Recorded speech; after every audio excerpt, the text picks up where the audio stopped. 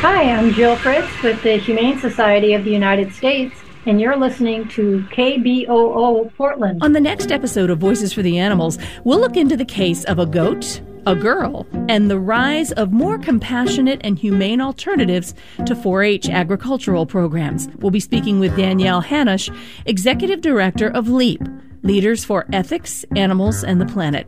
It's a program that offers students the farm animal care experience and opportunities of 4-H without the selling of those animals for slaughter, which can traumatize many kids. These kids were, 14, 15, 16 years old and just realizing, like someone flipped a switch, that, oh my gosh, these animals are no different than my dogs and cats at home. And now I'm knee-deep in this program, and I don't think that there's another option, and I have to betray my friend who I have cared for. We've got your goat. On the next Voices for the Animals, Friday, November 24th at 10 a.m., right here on 90.7 KBOO FM. Welcome to the Talking Earth for 11/20/23, or whenever you happen to be listening. I'm Dan Raphael. I'm happy to be beginning my third year as part of the Talking Earth Collective, either the second or the first oldest continually running poetry radio show in America, if not the world. We have another fine trio of local writers tonight, this afternoon for you. Crystal Willer, Katharine Salzman, and David Hedges. We'll also have poems by Richard Loringer, Philip Whalen, and maybe somebody else. Hey, I want to start off to give a chorus of huzzas to Leanne Grable for the amazing job she did putting together, and the people who helped her, the November 5th tribute to Talking Earth co-founder Walt Curtis, bringing the tribes together. The place was packed and jumping with energy and love. Hey, and we want that love to continue. So we'll get the poetry rolling with Crystal Willer. Crystal Willer's poems have appeared in the Spoon River Poetry Review, Territory, West Branch Wired, the Columbia Poetry Review, and elsewhere. She has an MFA from Washington University in St. Louis and an MLIS from the University of Wisconsin-Madison. She currently lives in Portland with her husband and daughter and works as an archivist at Lewis and Clark College. So here's Crystal. Okay, thank you. The arsonist speaks of her beginnings.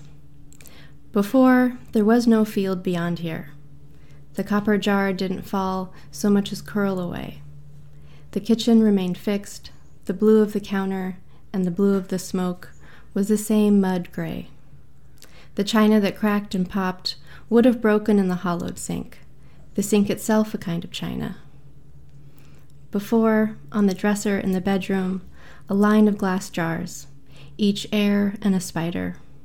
Each spider was large, unmistakable. The numbers made them all the more present. Every night and every morning, a choir waiting, my mother the conductor.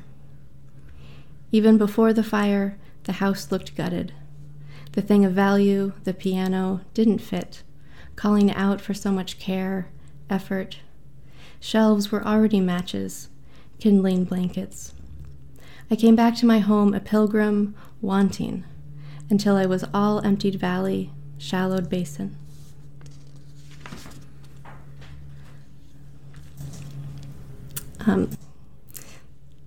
This one is diptych in black and white. This one's mostly made of shadow. In the foreground is the door. The doorknob is a clean black cutout in the white wood, shine reflecting on the roundest part, like a cartoon. There's the vertical border of the door, and on the left, the side black with shadow, a small rectangle of white. And inside that, my mother. Her head is turned back into the camera. Her hair is cut just above the shoulder, pulled into a half ponytail. Flecks of white are her eyes and mouth opening, which make her look a little demonic. Laughter in a featureless face. It's easy to say it mocks me. The door is bad metaphor. The imp mother and her twisted look from the white shape saying, so little left, so little right. This one's divided evenly in two. On the right is a door painted white with a black metal knob and lock. On the left is a wall with a framed drawing, a hatted woman's face, and some curved shape on her right that's like a boot but isn't. Below that, my mother. She looks straight at the camera, doesn't smile. Her hair is dark, although I know it wasn't. She's wearing a black sweater and a heart necklace that's whiter than the whites of her eyes. I never saw the necklace among her belongings, but I don't think I would have worn it. There's a shadow under her right eye, like a bruise, or like her cheekbone is too high on that one side. I look right in her eyes. I don't know what I'm looking at. This one's called Don't Worry, we tell her daughter. She's returned. We can all see her. She studies asymmetries, colors with fine French pencils. Friends call and murmur through the scratched air. The night is blanketed. The day is bordered with light and dust, and the smell from the street is rotting. We describe her suffering as elegant, like the way birds stand in the cold and we say, "They must be so cold." We think she can't deteriorate any further. We think she's freed herself of more than what she wanted freedom from. The diameters she measures become larger. The sea becomes her doorway to the sun. Her skin is unfamiliar and turning. She dresses in satin. Her edges are scalloped. She's returned, and we're all so happy to see her.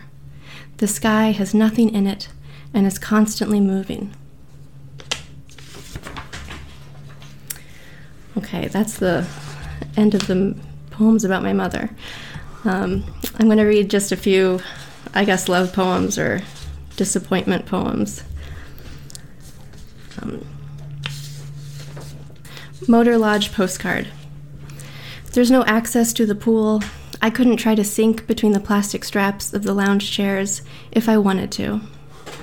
When I drive my Corolla around in the dust, I don't sing along to the radio, and I don't think to tell you about any of the lyrics. The slide tipping into the pool seems turned too far to the left, making me imagine someone catching a corner of themselves on the cement edge, rubbing themselves raw going in. From above, the two mismatched umbrellas look like lollipops, single flavors striped with white, licorice, cherry. You never made me feel bad about my body, but I felt bad about it anyway. Someone in a riding lawnmower must have carefully circled outward from the pool's paved border to get the grain of the grass looking this way.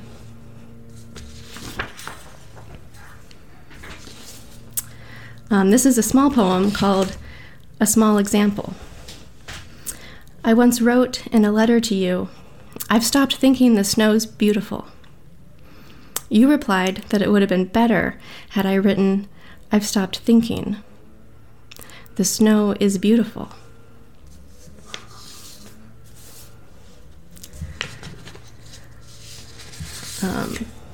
"2 weeks at the Hotel Baudelaire." It's a lower skill, but I'm looking brash, fortunate. Checks arrive, hotel robes, overtures. I'm a defense of dim spaces. Every night I command a great crowd, open victims offering up loose secrets. I don't lose my wrecked trembling, my sweet everything, more errant than ravaged. I fill up on audacity between glasses of white. A meager elevation of leopard print, perfect on whomever, fingered with love. Semblance is enough. I re-enter the party, eat custard from a patterned dish, mispronounce names. I won't say it, but no heroics. I repair myself regardless of apparatus or invitation.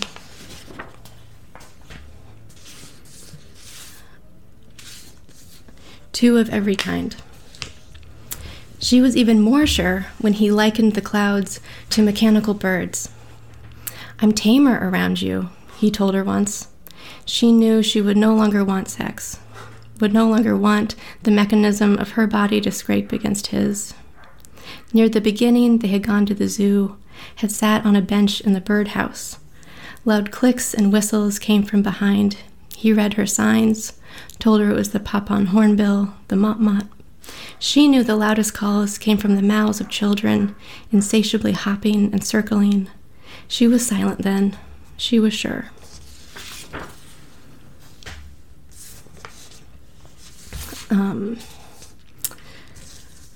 But of course, 6 months now you've been silent. A hurricane is nearing, and I've found another, which sounds like I've added to a collection of vintage handbags. Of course, what it means is that I think of you less now, almost not at all.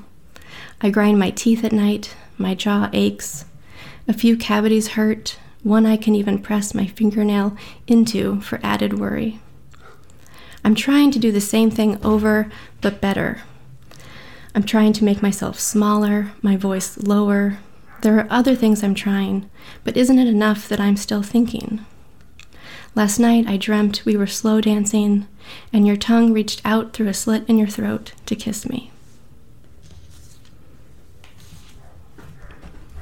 Okay, I'll just read one last poem, but it's a long poem. I wrote it for a journal called Territory, where every poem is paired with a map, and the theme was extremes, so I used a map of the North American locusts, which are now extinct, and had read a lot about the decline of insects in the world. So shifting baseline syndrome. My child, what fields opened for us? What prayers were tried? What didn't we have? What shapes they made counting us, collecting signs? What wasn't tried? Flame, metal, oil-slicked alluvium. What couldn't we crawl through? What soft couldn't we reach? Hollows, valleys, hand-dug ditches. What abundance! The air already paths of us before us, winged in all directions, the soil horizon gleaming, kerosene, wooden rollers, coal tar. Before us nothing permanent, us turned unborn, us counting. Us counting clouds of us against us, prayers for diminishment. We were us in abundance, sounds of fire, perfume of earth turning to air. Visible, yellow-brown, us counted until countless, buried in stalks, in folds, in dirt, in slick. They gathered us, dead boxes of earth, moving without thinking, us anxious, us always found in greater or less abundance. Compare size, compare speed, compare us to weather, compare us to God. Our acreage aired paths subpermanent. Thought us scale temporary, thought us just signs, obsessive, paper details, ethanol, types of wasps. My child jars us, nets us. Starving rollers, bee-eaters, little owls. A process pressed dead, years after new collection, archival, the word diminished like poetic, like prayer, like permanent. Prayers for us, subtle blindness, each generation in photos, our smiles stay the same size. The world never feels, we grow fallen, accustomed. Details we know, spiders, ticks we feel. Most of us can't name, we think we do know God. So much abundance, soil waiting years. Us lamented, information clouds us, cleans us. We think us fine, only diminished. Subtle blindness as each generation increases. In the photos, the fisherman's smiles stay the same size. The world never feels it. We grow less, fallen and accustomed. We know the spiders and ticks buried. Sometimes we feel what most of us can't name. We think we do know well. The soil covering us, square and deep. Our God must have had prayers. Still, our past dwindles. Us subjects, us abundant specimens. Us waiting, decades. Us lamented. Solid information. Absent something we think we've named. Us waiting, diminished. We see we still have nets. Signs temporary, starving rollers, bee-eaters, little owls. Justifications.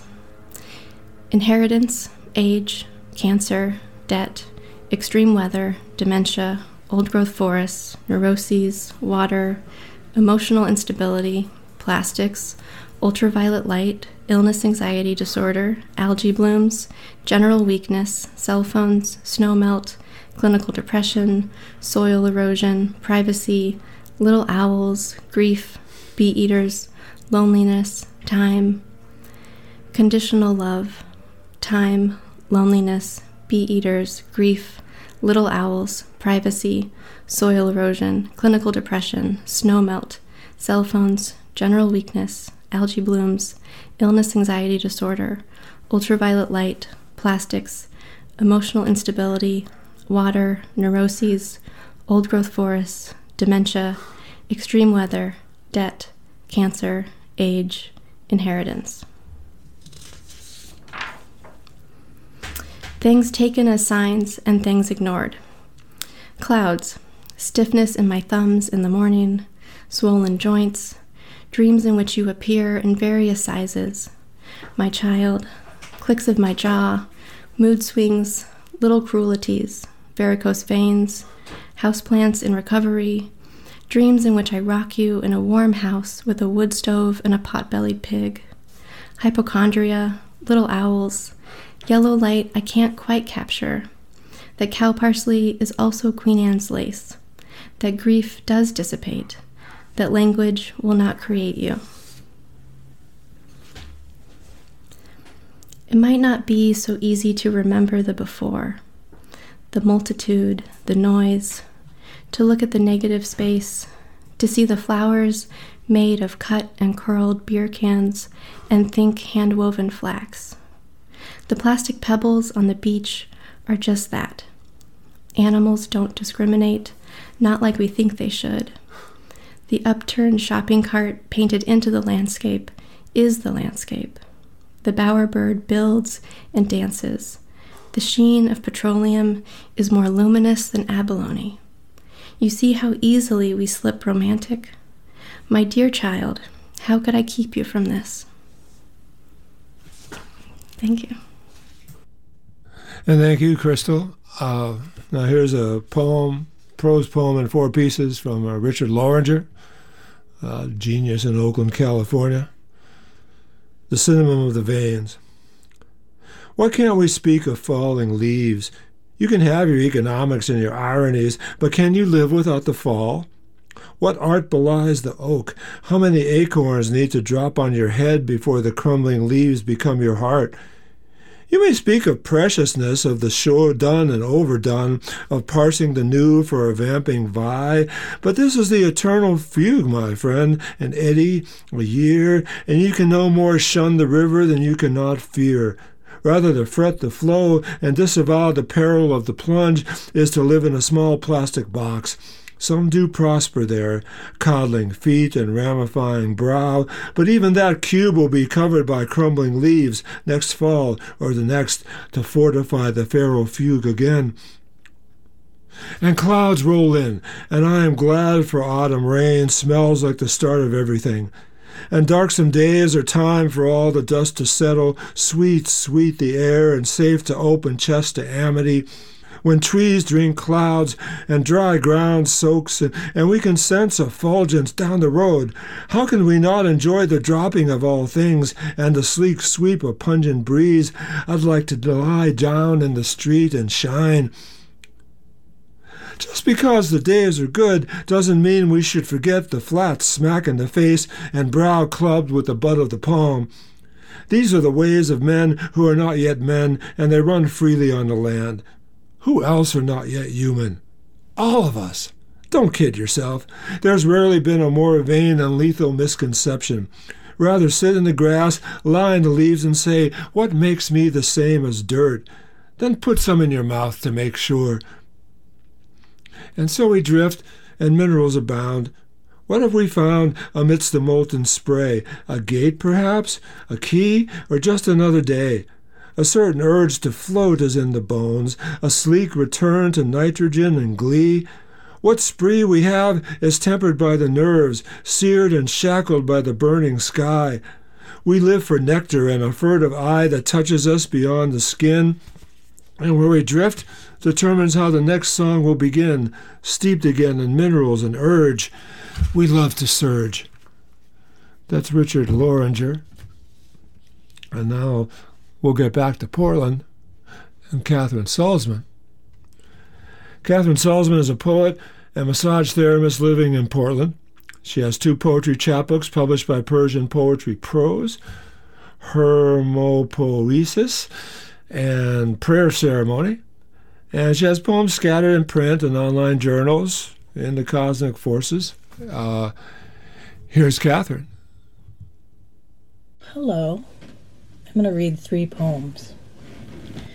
The first one's called Superpowers for Beginners.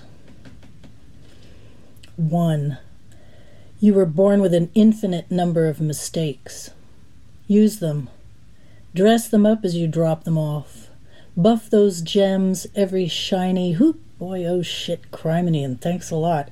As you lob them, your infinite mistakes, out over the boom logs, one after another, little bundled plots of pure gaff, out to join and enjoin the river, opening for the cargo barge and the kayak alike, rejoining easily like water, a magnetic strip untroubled, every slip-up carried back to the dock, where once again you can pitch it, fluently yours, and headlong into forever.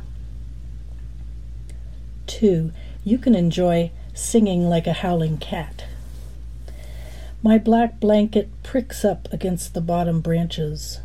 Draped in aromatic bristles, I follow night air and the minute gestures of the pole star, that pin stuck in the everlasting. My GPS is hirsute, prickly, sensitive to the wayward, the hidden, the lost. I track their mewling. I press into the needle dark under the lowest branches, inhale, and listen with my whole skin for their footsteps in the duff and their infinite complaint. 3. You can slow down time. Be a red-winged Usha queen, banging a blade of daffodils on an hourglass, tiptoe in slow-mo past those spicy yellow aerosols. No black holes here. Soft shoe the caesura strung over your to-do list, and as you do, sing, tick-tock, make it stop. It was never a line, anyway. I went out to Playa for a writer's retreat, and one of my writer friends gave me a metal box that was stuffed full of these random treasures. So when you can't think of anything to write about, you write about what's right in front of you. So this is a poem. It's basically a list poem. 10 ways light is made. 1. 60-watt transparent light bulb. Small cathedral to a high-wire act, electric acrobatics devoted to a tiny, elegant crisis of contact. God's circus tent of vaulted glass, where angels with wings ablaze somersault into each other's arms. On and off we are beguiled. 2. Its little sister, the mini-mag flashlight, that silver 6-inch pistol, its knobbed and cross-hatched handle marking every scrape and trail from here to the farthest shore. Hooked to your belt or hung around your neck like wall art, it is also, almost, pocket-sized. 3. 50 ml Glenfiddich single malt whiskey. Fire, aged 12 years, to temper and defrost light's icy arrows as they enter your eyes, a one-upmanship of stings that you will always win. 4A, beeswax candle. Unlit, its scent still holds the world up, a blonde chocolate nutrient made from the pollen boots of certain bees, like leather masters softening a hide with spit, chandlers of clover and blackberry, honeysuckle transmogrified, hexagonal heaven, and a bit of cord make a city set on a hill. 4B, garland of marigolds. Late November's last blooming earth oils explode out of the orange and yellow heads, knock back trouble with a 1-2 extrasensory propulsion spliced directly into your glial membrane. All deities prefer the invisible, suddenly and inexcusably seen. 5. Viennese malt ball wrapped in gold foil. Sotto voce. Little sugar sunrise. Wake up, wake up. Candy in all its forms makes the world go round. 6. Buddha with a backpack. Bruise-colored fat man frozen in perpetual hilarity. Ruddy, thumb-sized hematoma, loosely draped, mostly exposed, old, bald perv made in China where they tick these figures out a dime a dozen to remind lost Westerners how to greet impermanence. And yet, I am laughing. I am reminded. 7. Bibeln.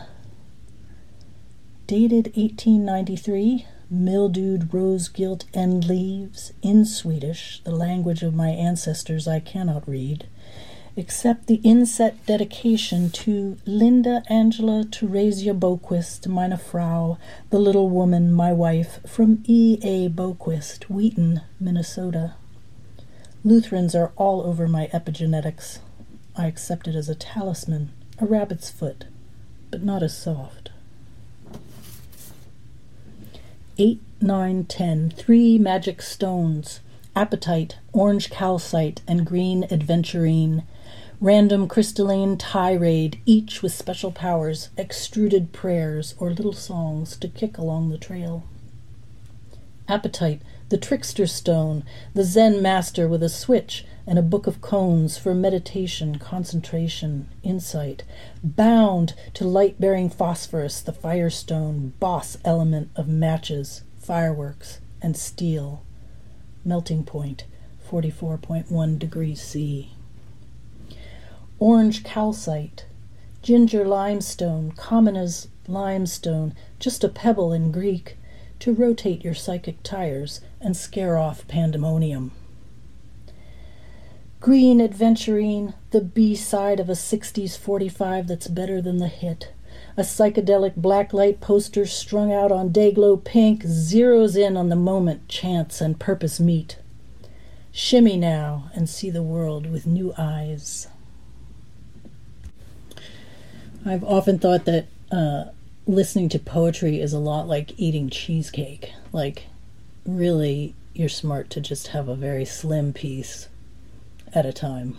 Otherwise, you're going to start to ache all over and not be able to enjoy it.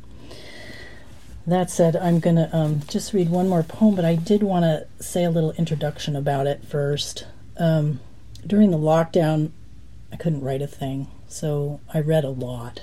And I became obsessed with quite a number of books, like Patricia Lockwood's Balloon Pop Outlaw Black. Y'all should read that. But in particular, Charles Simich's The World Doesn't End, and a book by Laura Glenham called Maximum Gaga.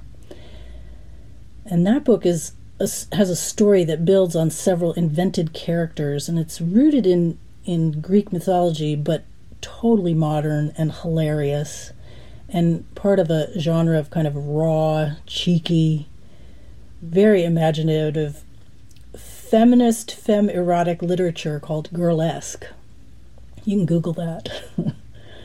And I can't recommend this book highly enough. I loved it so much I bought and gave away several copies in that year. And then in the second year of the pandemic, my adult daughter told me about some abuse she'd experienced as a young girl that I had never known about. And so the poem I'm going to read, it doesn't talk about the story my daughter told me, but my fury and grief kind of erupted into this poem, and it kind of erupted through the things that I had been reading, the sort of character making of Maximum Gaga and the beautiful little prose poems of Simich that are a little bit of surreal, and along with hundreds of random images and phrases that I've been carrying around for a very long time, and it all just kind of exploded out of me. I don't really think this poem is finished, but this is where it's at right now. Animal Girl. Animal Girl rocks herself in a schism all night, drinks blood iron from a hangnail while she doom scrolls along the underside of a dusky, humdrum retrograde. Animal Girl rains starlit scat and fungal vinegars down upon her enemies, sleeps in a crook of moss like a floppy hairpiece. Listen, Animal Girl can smell you from here, and she doesn't like it. No, she doesn't.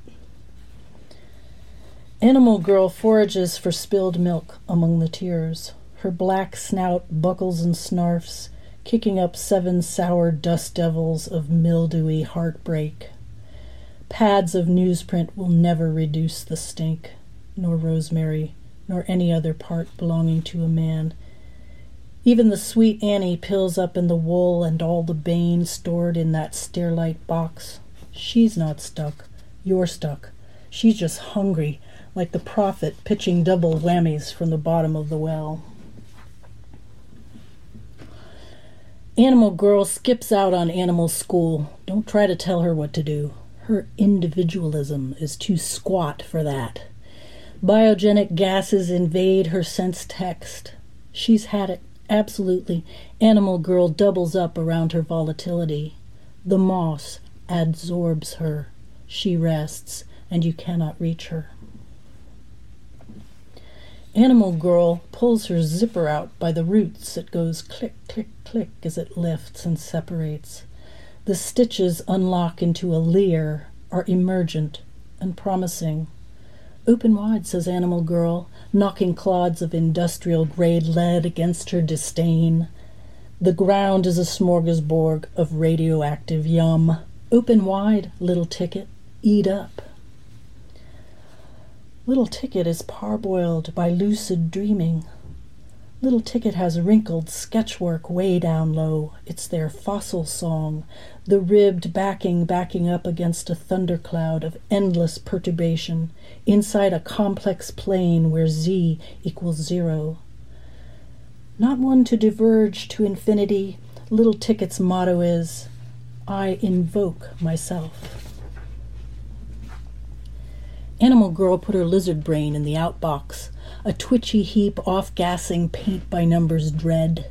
She languishes on her puncta like a cold seed. Little Ticket rarely frets and knows all arrows represent bidirectional connections, a lyric repetition lobbing its bloody recursions sideways, exiting everywhere, ending never, crooning as iridescent folds puddle up around their knobs. Animal Girl has retractable spikes like Weapon X or your mother. 10 stabby cross-hatched hurricanes extrude into the epigenetic afterflow, and oh, but she is adamantine in her labor and desire. Remember this one prayer, shameless mothers make joyful daughters. Good luck, Animal Girl growls, tossing her lightning into the wheel spokes of her lover boy's lemon-lime Bugatti, stung with day-glow flowered decals meant to charm the evil eye. Discs of zinc and copper stacked between brine-soaked squares. My spine introjects, says Little Ticket, out loud, and thinks, I am voltaic, wrapping their chest in diamonogenous current exploding directly out of the blue. Little Ticket is tectonic, like a pocket full of dimes, fletched in hot pink. They do the math by heartbeat. They take the avenue by storms, a glyph of honorifics, spellbound to the flip side of every silver moonlit bundle and its celestial burn. Thanks, Catherine. Now I'm going to fill in with a poem from One Time Oregonian Philip Whalen, Reed graduate, all that, former beat angel. How to be successful and happy without anybody else finding out about it. I was falling asleep in my chair. Now I lie on the floor, ruminating ideas of life's brevity, the feeble intensity of enormous ambition.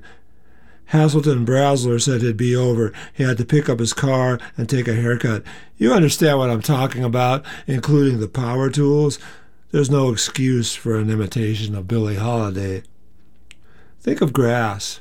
A half-acre of weeds, lawn, eucalyptus trees, pink lilies on leafless, thick red stems, all in a row, appearing spontaneously, not from a regular bed or trench of specially cultivated earth. You remember what I'm talking about. You've been there, but maybe not in lily season. A freezing cold morning, throat and sinuses burning. Hasselton Brasler was uncertain. Thursday or Saturday. He didn't want tea or whiskey. He had forgotten why he wanted to see me. My sleep wrecked with difficult dreams, managing crowds of friends, trying to organize them, interrupted, wakened by scene with who again? Persuade, explain, hopeless. The lilies shoved right up out of the grass where one expects flat ground. These big vegetable telephone rockets. Their irregular line, fat rutabaga bulbs, clearing the surface of the ground, swelling and subdividing. Probably listening to Hasselton Brasler again, trying to come up with helpful suggestions for coping with his difficulties. With so little rain, the lilies will be late this year. Why don't I go home to Oregon? 17 or 80 feet of naked ladies, all in a row, amaryllis. Quote, brought the apples you wanted, more tomorrow, Theocritus says. Philip Whalen writes. Prologue. The old man rocked on worn leather boot heels, dark eyes narrowed to slits in the fierce light dazzling the calm surface of the shallow pool. Time swam in circles. The sun crept low behind him, casting his shadow across the water, and still he waited. J. Joseph stood well back from the water's edge. Through the years he had watched his grandfather's body shrink, his hair turn white, his skin crease. Gone was the proud man who once towered in the flickering light of spring campfires. Weaving magic in his beaded moccasins and leggings, his breechcloth, the old bone breastplate handed down from Kinkinawa, last salmon chief of the Shwayip. Gone was the man who gave thanks to the Creator for Shwanetku's everlasting bounty, shaking the air with the voices of the Chipchactical, the animal people, splashing bright pictures across the night sky. Gone were his tanned elkskin vests and trousers, traded for plaid shirts and blue jeans. The old moccasins traded for cowboy boots. His sweatband traded for a baseball cap. The black rimrock tossed jagged shadows down the rubble-strewn slope, the shadows of coyotes' jaws closing around the stream a jackrabbit's throat. His grandfather's spirit the delicate thread giving life to this place.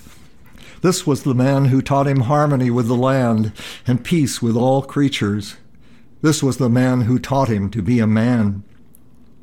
The sun burned a hole in the rimrock and slipped inside. The stream turned gray, its light gone out. The old man faced the rimrock, his eyes like the surface of the pool, filled with pale reflections of the sky. That's it, then. Maybe tomorrow, Jay said, his voice as ragged as the trailing edge of a storm. My father knew this was coming, just as his father knew. Jay pleaded with his hands, choking back tears. The salmon are gone. The river is dead. No, grandfather! The old man sailed his cap into the sagebrush, pulled a red and black bandana from his back pocket, folded it to a sweatband, and tied it around his head.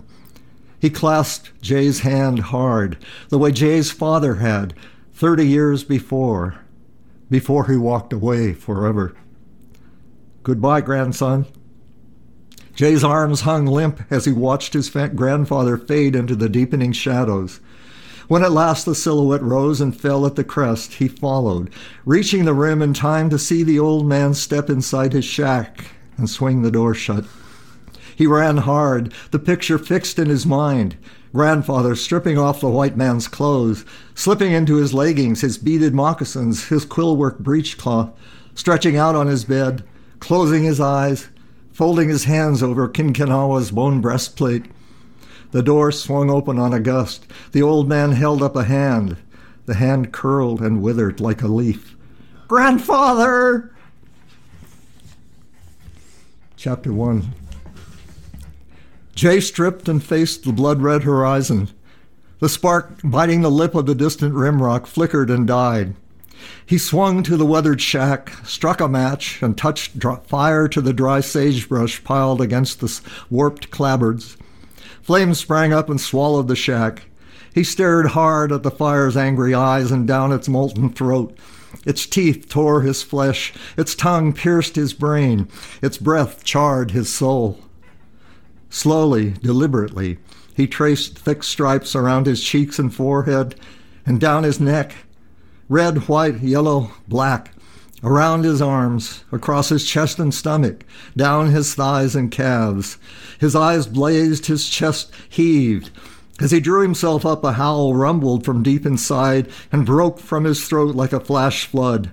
The sound hung in the hushed air until rage gave way to grief, and the echoes faded. A coyote yipped off across the plain. Pieces of the shack fell away, trailing white smoke. He stepped down hard in the heavy dust, arching his back, rolling his shoulders, moving to the beat of drums he could feel in his head, the chant of singers he could hear, around and around the shack, his cries knifing the sky like the screams of eagles, his footfalls pounding the ground like the hoofbeats of wild horses. And as he danced, he darted the dark tunnels of his life. He was 5. The skeleton of his house glowed red-orange against the yellow flames. He lay spread-eagled in the dust, gasping, struggling to rise. His mother's face, framed by the window she broke with his body when she tossed him through, cried out, but no sound escaped. Her eyes wild, screaming, fading, appearing again. The broken window panes dripping glass, the flames crackling and spitting. Where were his sisters, his baby brother? Where was his father? That's the first of a whole series here of flashbacks that establish, well, not only his rage at the white man's world, but his desire to return to his roots.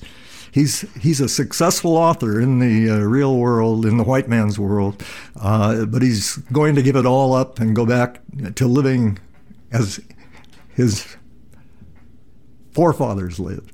So I won't go through all of those, except I want to read one that establishes his arch enemy. And this goes back to high school, and this is a bully who made numerous attempts to beat the pulp out of Jay and never succeeded. And a lifelong animosity. He appears later in the book trying to assassinate Jay. And Pete is Jay's best friend. So Pete brushed back his hair and plopped his hat down.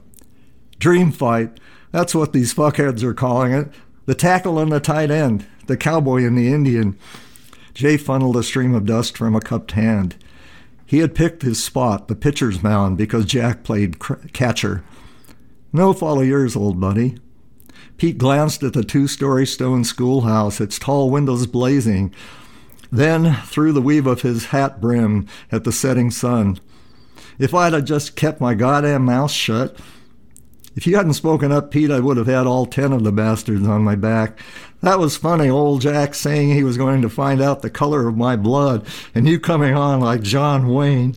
Reckon it's red like mine, you said. Reckon it ain't yellow like some dumb asshole I know, him always hiding out in the crowd. Pete grinned. Sounds like he's bringing the whole fucking school with him. Jack trudged around the corner of the bus barn, sidekicks glued to his boot heels. Behind them, bunched like cattle in a chute, came the seniors and juniors, the sophomores and freshmen, the custodians, the bus drivers, the cafeteria workers, even a few Main Street merchants. Jay danced from foot to foot. He knew the drill from the ring at Chamawa. Hard lessons from a tough coach. Keep your guard up, tuck your elbows, bend your knees, Don't let him work in close. Jack swaggered up and whipped off his plaid shirt, exposing skin the pasty white of a dead fish above the elbows and below the neck. Tossing his shirt, he flexed his pecs to a chorus of shrill squeals from a cluster of sophomore girls. His fist, sudden and swift, caught Jay on the chin and snapped his head back. The crowd gasped. Jay bounced out of range. Shake it off. Keep your distance. Jack plowed ahead, slapping the dust with his boot heels, bobbing, pumping his fist like a piston. The crowd swam in and out, chanting, blood, blood. Keep him moving. Wear him down. Use your reach. He circled, ducking swarms of wild swings, tapping Jack's nose, popping his jaw, waiting for an opening, the payoff for all those body blows, those bloody noses and puff-shut eyes, those screams of rage inside as he fought for his life against bigger, stronger, meaner opponents in the Chamawa ring. Jack's face puckered. Sweat poured from his forehead and collected in his eyes, dripped from his chin. His boot soles dug furrows in the dust. His few wild swings flew wide. He dropped his hands and flexed his fingers. Jay hurled a hard right. Jack staggered back, clutching his gut, eyes glazed, jaws slack. A murmur swept through the crowd. Right cross, left uppercut. Jack sank to his knees, stumbled to his feet, raised his arms to shield his face. Pound the midsection. Jack wrapped his arms around his gut. Unload! The flurry of blows closed Jack's eyes, split his lip, dropped into the pitcher's mound like a 200-pound sack of pig chow. His sidekicks dragged him off. The muffled crowd stole into the gathering dusk. Mud swallows popped from the eaves of the bus barn and swooped low, skimming the slump-shouldered stubble fields tumbling to the west. Thunderclouds, their finely etched contours glowing like the tips of eagle feathers, puffed above the black rimrock beyond. The air hung still. How are you doing, Jay? No better, no worse. Maybe old Jack will lay off now. You believe that, Pete? Fuck no, you went and got a goddamn enemy for life. He's part of what keeps me sane, Pete. As long as I have him to hit, and you for a friend, and Rosie to love, and grandfather to guide me, I won't wind up killing anybody. So that gives you an idea of why Jack Hoskins has it in for Jay, and he will return later in the book to try to bump off his archenemy. But I want to go into what the book itself is all about. The Changer is based on a Salish prophecy of the change. And there has already been a change, and it started with a flood, and it wiped out all the bad people and left a few to carry on afterwards. And there is a prophecy that there will be a second change. And so I make it happen. And Jay, you could say Jay is the changer because he propels the action. What he does is heads off into the woods and finds himself confronted by eco-warriors whose camp he is about to stumble into, and he winds up with a wound in his leg. He's shot because he drew on them, and they nurse him back, and he becomes one of them. And as it turns out later, he becomes their leader. And they decide to take over Grand Coulee Dam. And it sounds far-fetched, but I think the way it plays out, it's all very, very, very logical and reasonable. And I weave native myths and prophecies into the book. Each one has it drives the action. There's one in particular where the grandfather is telling the young Jay the story of the Walla Walla brothers and how the Chinook brothers came up the Columbia to battle them. And the Walla Walla brothers blew cold wind down the river, and the Walla Walla brothers tried to blow warm wind up. And so in this battle, which I think actually is a native recollection of the Ice Age, and if it gives me, I'm rambling here. Let me get back to the book. So anyway, there is a Chinook wind that melts the heaviest snowpack in history, and that occurs because of climate change and the extremes of weather. So that in turn propels an earthquake. Now, leading up to this, there's a parallel storyline where a BPA hydrologist has predicted earthquakes there, and there was an earthquake at Grand Coulee in 1872 that topped 9 on at the time the old scale. But anyway, the two stories then converge at the dam, and they ask for government negotiators. The whole idea is this, to get protections for the salmon, even if it means taking down dams. That's another story. Anyway, it all comes together in grand fashion, and I will read a little bit of one of the stories that Grandfather tells Jay, because it actually relates to the whole subject of the change, and it's a creation myth that I won't read about, but so he's talking to Jay about the creation of the world and then what happened when. Okay, well, here, let me just pick up here. Grandfather settled back and arranged his blanket. Prophets among the new people told of a change yet to come, a new language shared by all things. When we can understand animals, the change will be halfway. When we can talk to the forest, the change will be complete. Will the next change start with a flood, Grandfather? We'll have to wait and see. When will it come? My grandfather said I would see a vision before I die. I don't want you to die, Grandfather. Don't worry, I'm not ready yet. Will I live through the change? If your spirit power is strong. When will I find my spirit power? One day soon you'll go looking for it. Will the changer come to me? Anything is possible, grandson. Only time will tell. And the second change is brought about by, well, look around you, read the news. Are we ready for a change, or are we? I mean, it's, I don't know. All right, well, thanks, David.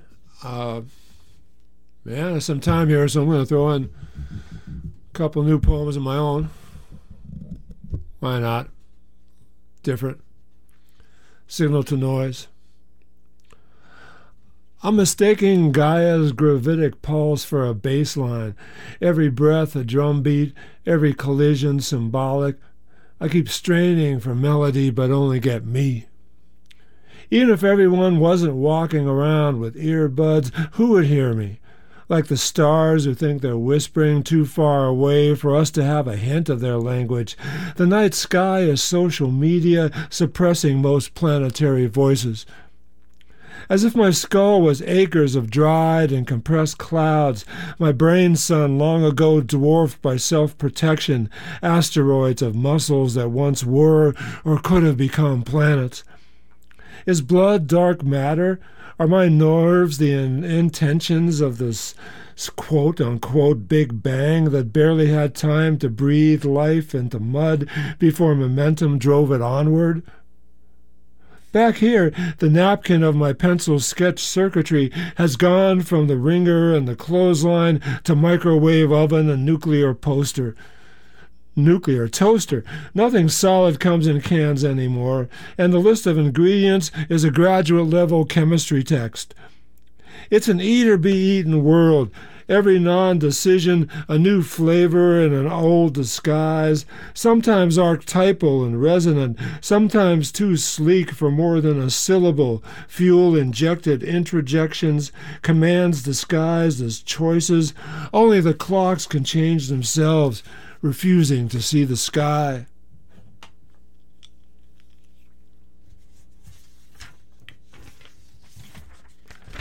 Empty enough. A mise en place for creating a universe. Smoke in the shadows, air cut open, a 24-hour one-handed watch. A big difference between windows and mirrors is mirrors are harder to open. I won't be caught if I don't appear, not running in place, but running in now. Nothing is perfect or instant. Time, gravity, the space between planets. Assuming Earth isn't alone on some ancient galaxy-sized data screen. That everything came from nothing shows me how the two connect, mutually interflowing. So much depends where on the ocean I put my straw, what's in the air when I take my first breath in 2 days and uncountable miles. Fermentation, combustion, a burst of energy from nowhere, neither on purpose or against it, neither ready or surprised. Aim for what is neither abundant or rare, a type O experience.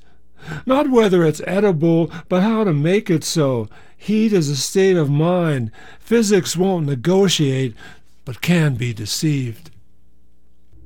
And let's go back from me to Philip Whalen again. High tension on low pressure non-accomplishment blues. Dog's laughing mouth and happy eye. No color, fur, brown eyes, white teeth, red tongue, dripping. Its lips are black, precisely notched. Optical instruments, handle with care. Optical instruments no longer there. Nothing to be done with that picture either. Precise image of wood grains and bare and gawa floor. I could feel and smell it, and behind me the garden, the tree peonies, a single rock for a step, and dirt with moss and pebbles. Hot sun illuminates plaster wall, precisely blocked. Every morning I am fat. Every morning I am old. Every morning bought and sold. What may have been thought of once as a snappy summer hat, supposedly hand-woven, dirty, mole-colored plastic fiber on top of hair, partly dyed dark red above skin, almost the right complexion for that kind of hair, perfectly white, very short bristles, mark out a new square mustache, irresistible charm, has got to be good for something. And what is poetry good for? What is art? I mean, we wanted to spark out a bit the magical, the imagined. That's what we all face when we want to spurt out. We want to be known for something. Again, poetry. Here it is, coming into winter. What's going on? There's no central organization, no central voice. We get this wonderful show thanks to Kebu. And we do have activists in the community. Leanne Grable, I already mentioned. She reads around a lot. You got to stick your nose there to find out what's going on. I'm a big booster of the Rose City Book Pub there on Fremont. Check that out. Check out their website. Kebu has... My thanks to tonight's 3 readers, Katharine, David, and Crystal. Thanks to Patrick Bocard for helping to keep the show going. Thanks to Kebu for providing the airwaves, and thanks to all of you listening out there. Have a good night. This is Dan Raphael.